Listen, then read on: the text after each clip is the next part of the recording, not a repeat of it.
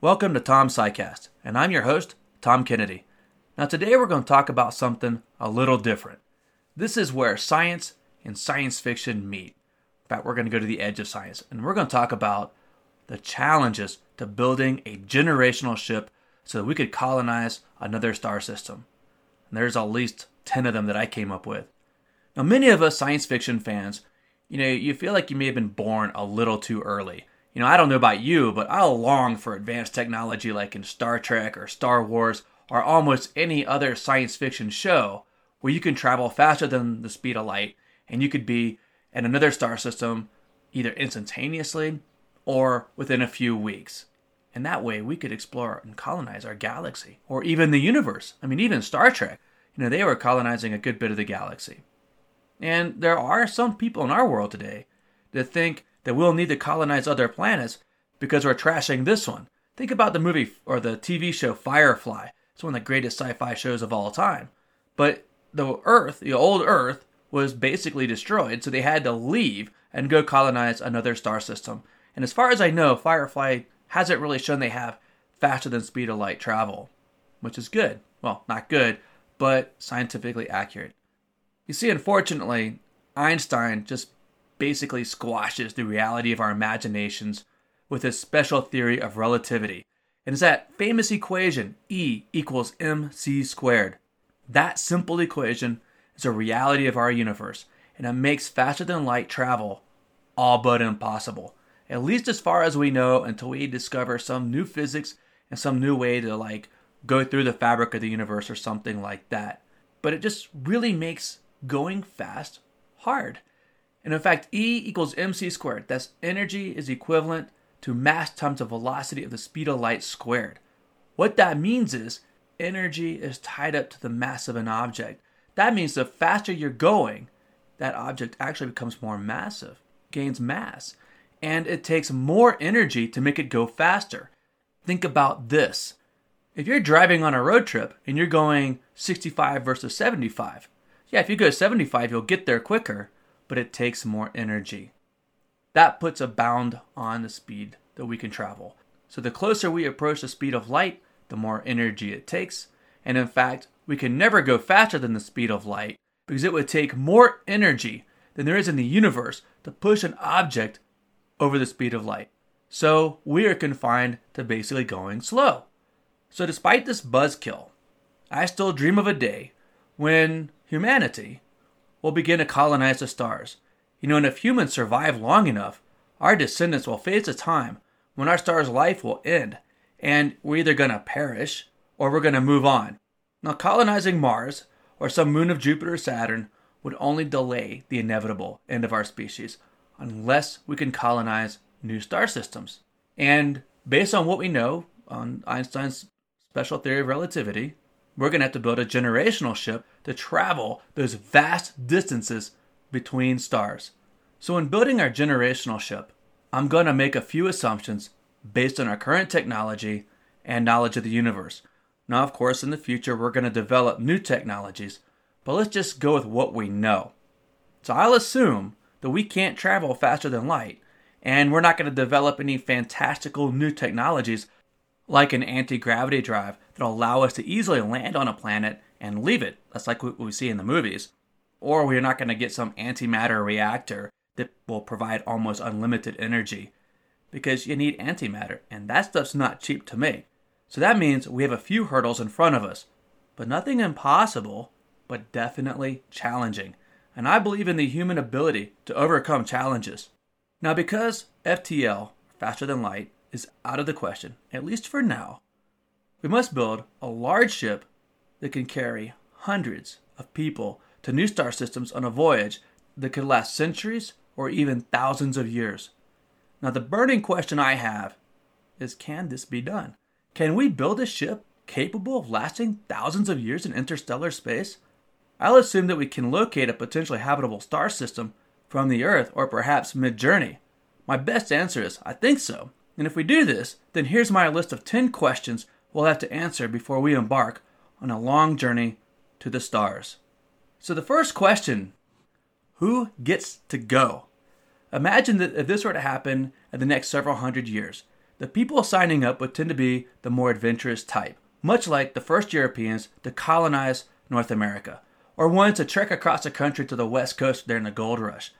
But I would ensure a mix of talent from scientists, doctors, engineers, teachers, lawyers, and especially artists. Nevertheless, no matter what, you will have to be loaded with scientists and engineers to keep the ship going and to train the next generations. My second question is, well, how many people do you send? Several studies have suggested that a minimum of at least 100 people would be needed. But that's also based on problems with inbreeding over the years. For me, I would send somewhere between 300 and 500 people to ensure greater genetic diversity. I would also engineer the crews. Seriously, I would do some genetic engineering and I'd remove any disease-causing mutation from their genomes. A problem with a small population is genetic drift. This is where variations of genes called alleles can randomly become fixed for good or for bad. So you could imagine that you start out with a crew where 50% were A blood, 25% B blood, 15% AB, and 10% type O. Yet over time, type B and type O could be lost and everybody becomes type A. That's an example of genetic drift. So I'd remove any simple disease-causing mutations from the population so they don't have a chance of becoming randomly fixed and hurting the overall fitness of the descendants. It makes inbreeding a less of a problem.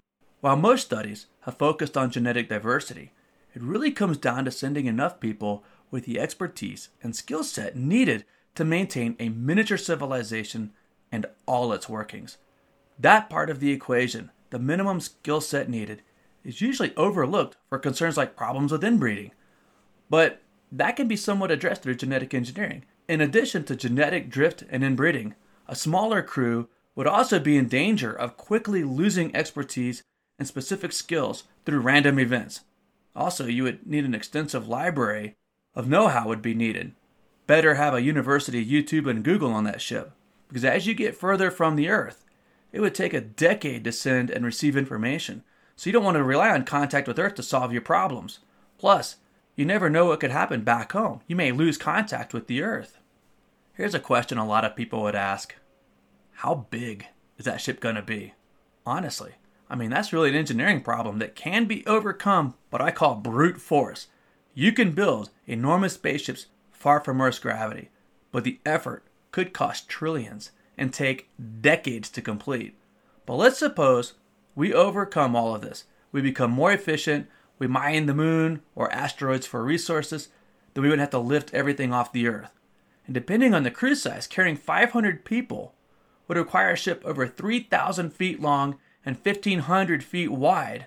And you might want to create some type of artificial gravity through centrifugal force. That's what you see in a lot of movies where they're spinning the ship so you have artificial gravity, because that's something you'll want.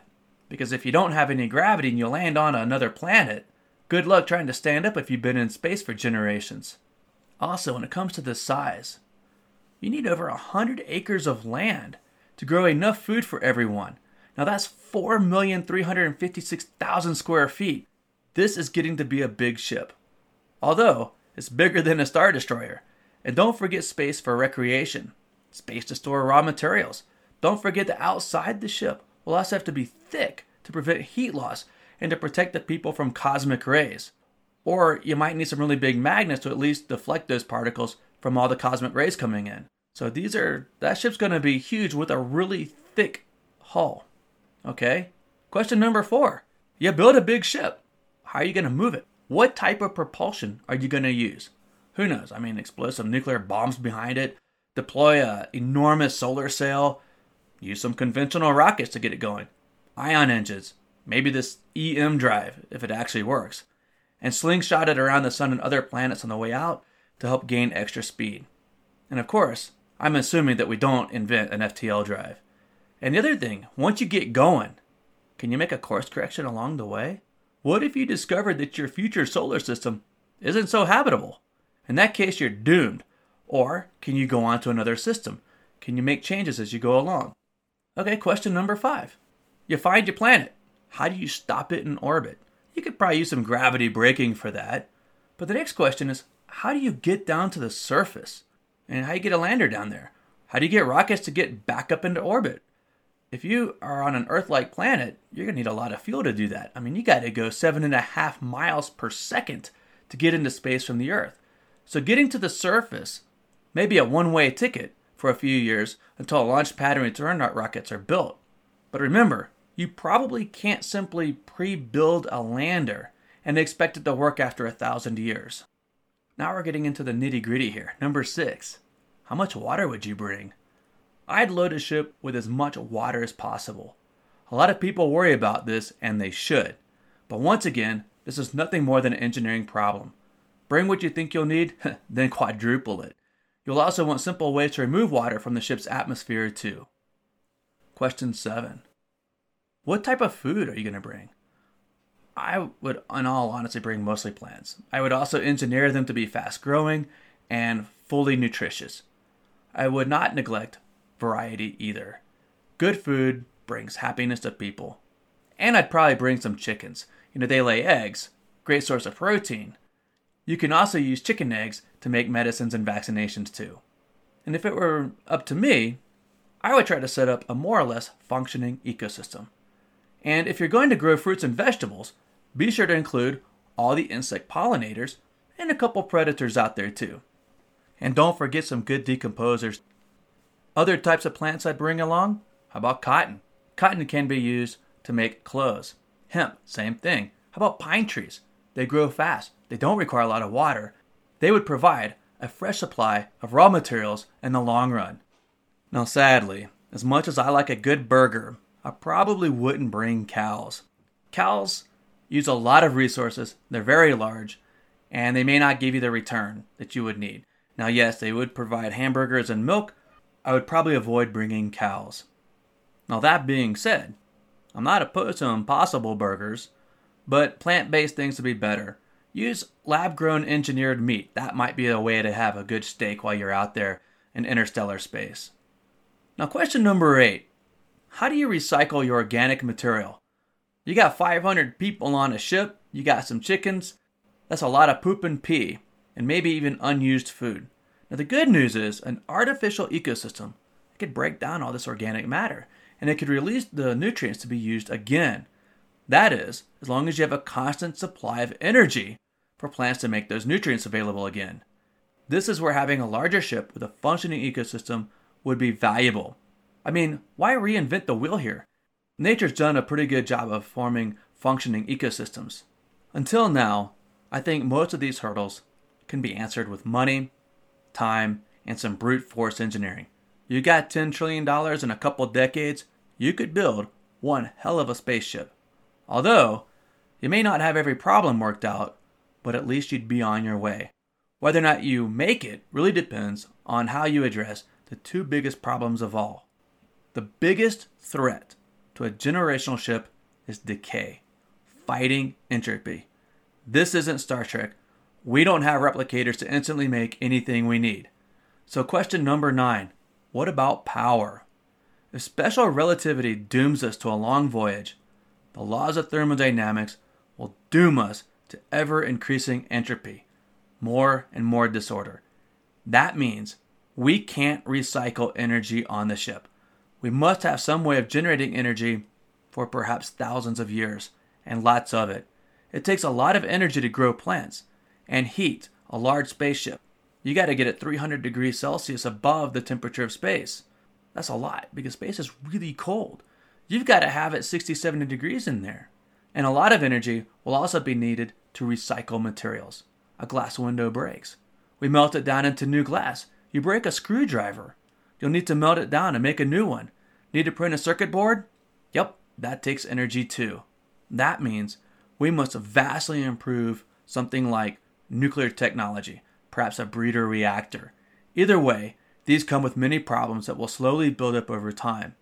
But one benefit of nuclear power is that it will generate a lot of heat. And that's a good thing because you got to keep your spaceship warm while interstellar space is really cold. And it might do it for thousands of years.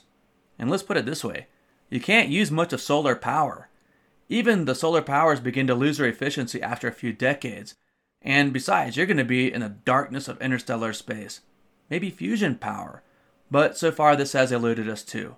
So one thing that we're going to have to really work on is a source of energy to power this ship for thousands of years. And right now, the only thing we really have for that is nuclear power. And then the last question I have, number 10, what would you bring to fight the slow decay caused by entropy? What technology, what raw materials would you bring? For me, when it comes to technology, I'd bring as much scientific equipment as I could. A fully functioning hospital, research facilities, sequencers, powerful computers, microscopes, telescopes, model organisms to continue scientific studies. I'd also bring a loaded machine shop with tools and redundancy. I mean like 100 of the same screwdriver. I'd include ways to continue to make new parts and components of everything, because eventually everything will wear out or break. And there's no way to continually make new lights, new circuit boards, new video screens, new tools, new clothes. So I'd bring along an entire manufacturing and machine shop capable of fixing and making just about anything. We have things like 3D printers, but eventually you get to remake your 3D printer. You're going to have to make new screwdrivers. You get to make every new light bulb, speaker, computer screen, hard drive, circuit board. You'll get the idea. And I would also bring along very simple tools, things that can help you grow plants and make them as robust as possible. And you also need to bring raw materials. You also have to be able to make stuff from scratch. Eventually your computer will die, your light bulbs will burn out, your motors will wear out, and everything will eventually have to be remade. So you'll need the raw materials to do that, including iron, steel, copper, something to make plastic. Once you insert yourself into orbit around your new planet, you better have a way of getting down to the planet. And then, if this is not a one-way ticket, you got to make a large rocket ship to get you back up to your generational ship. So that's where I think that planting trees for wood and building material. I'd have a mixture of super advanced tools to the simplest. And I hope that, through the generations, knowledge is not lost, and you don't simply revert to a Stone Age society as your technology slowly breaks down. In that case, your generational ship will be doomed to failure. And I think Orville has done that as well, where they met this generational ship, and nobody realized they were on a generational ship anymore. And you could imagine that as your technology wears out, if you lose knowledge, or if you start running out of energy, you can't maintain your computers. You can't maintain this advanced technology. But what you can maintain are shovels and rakes.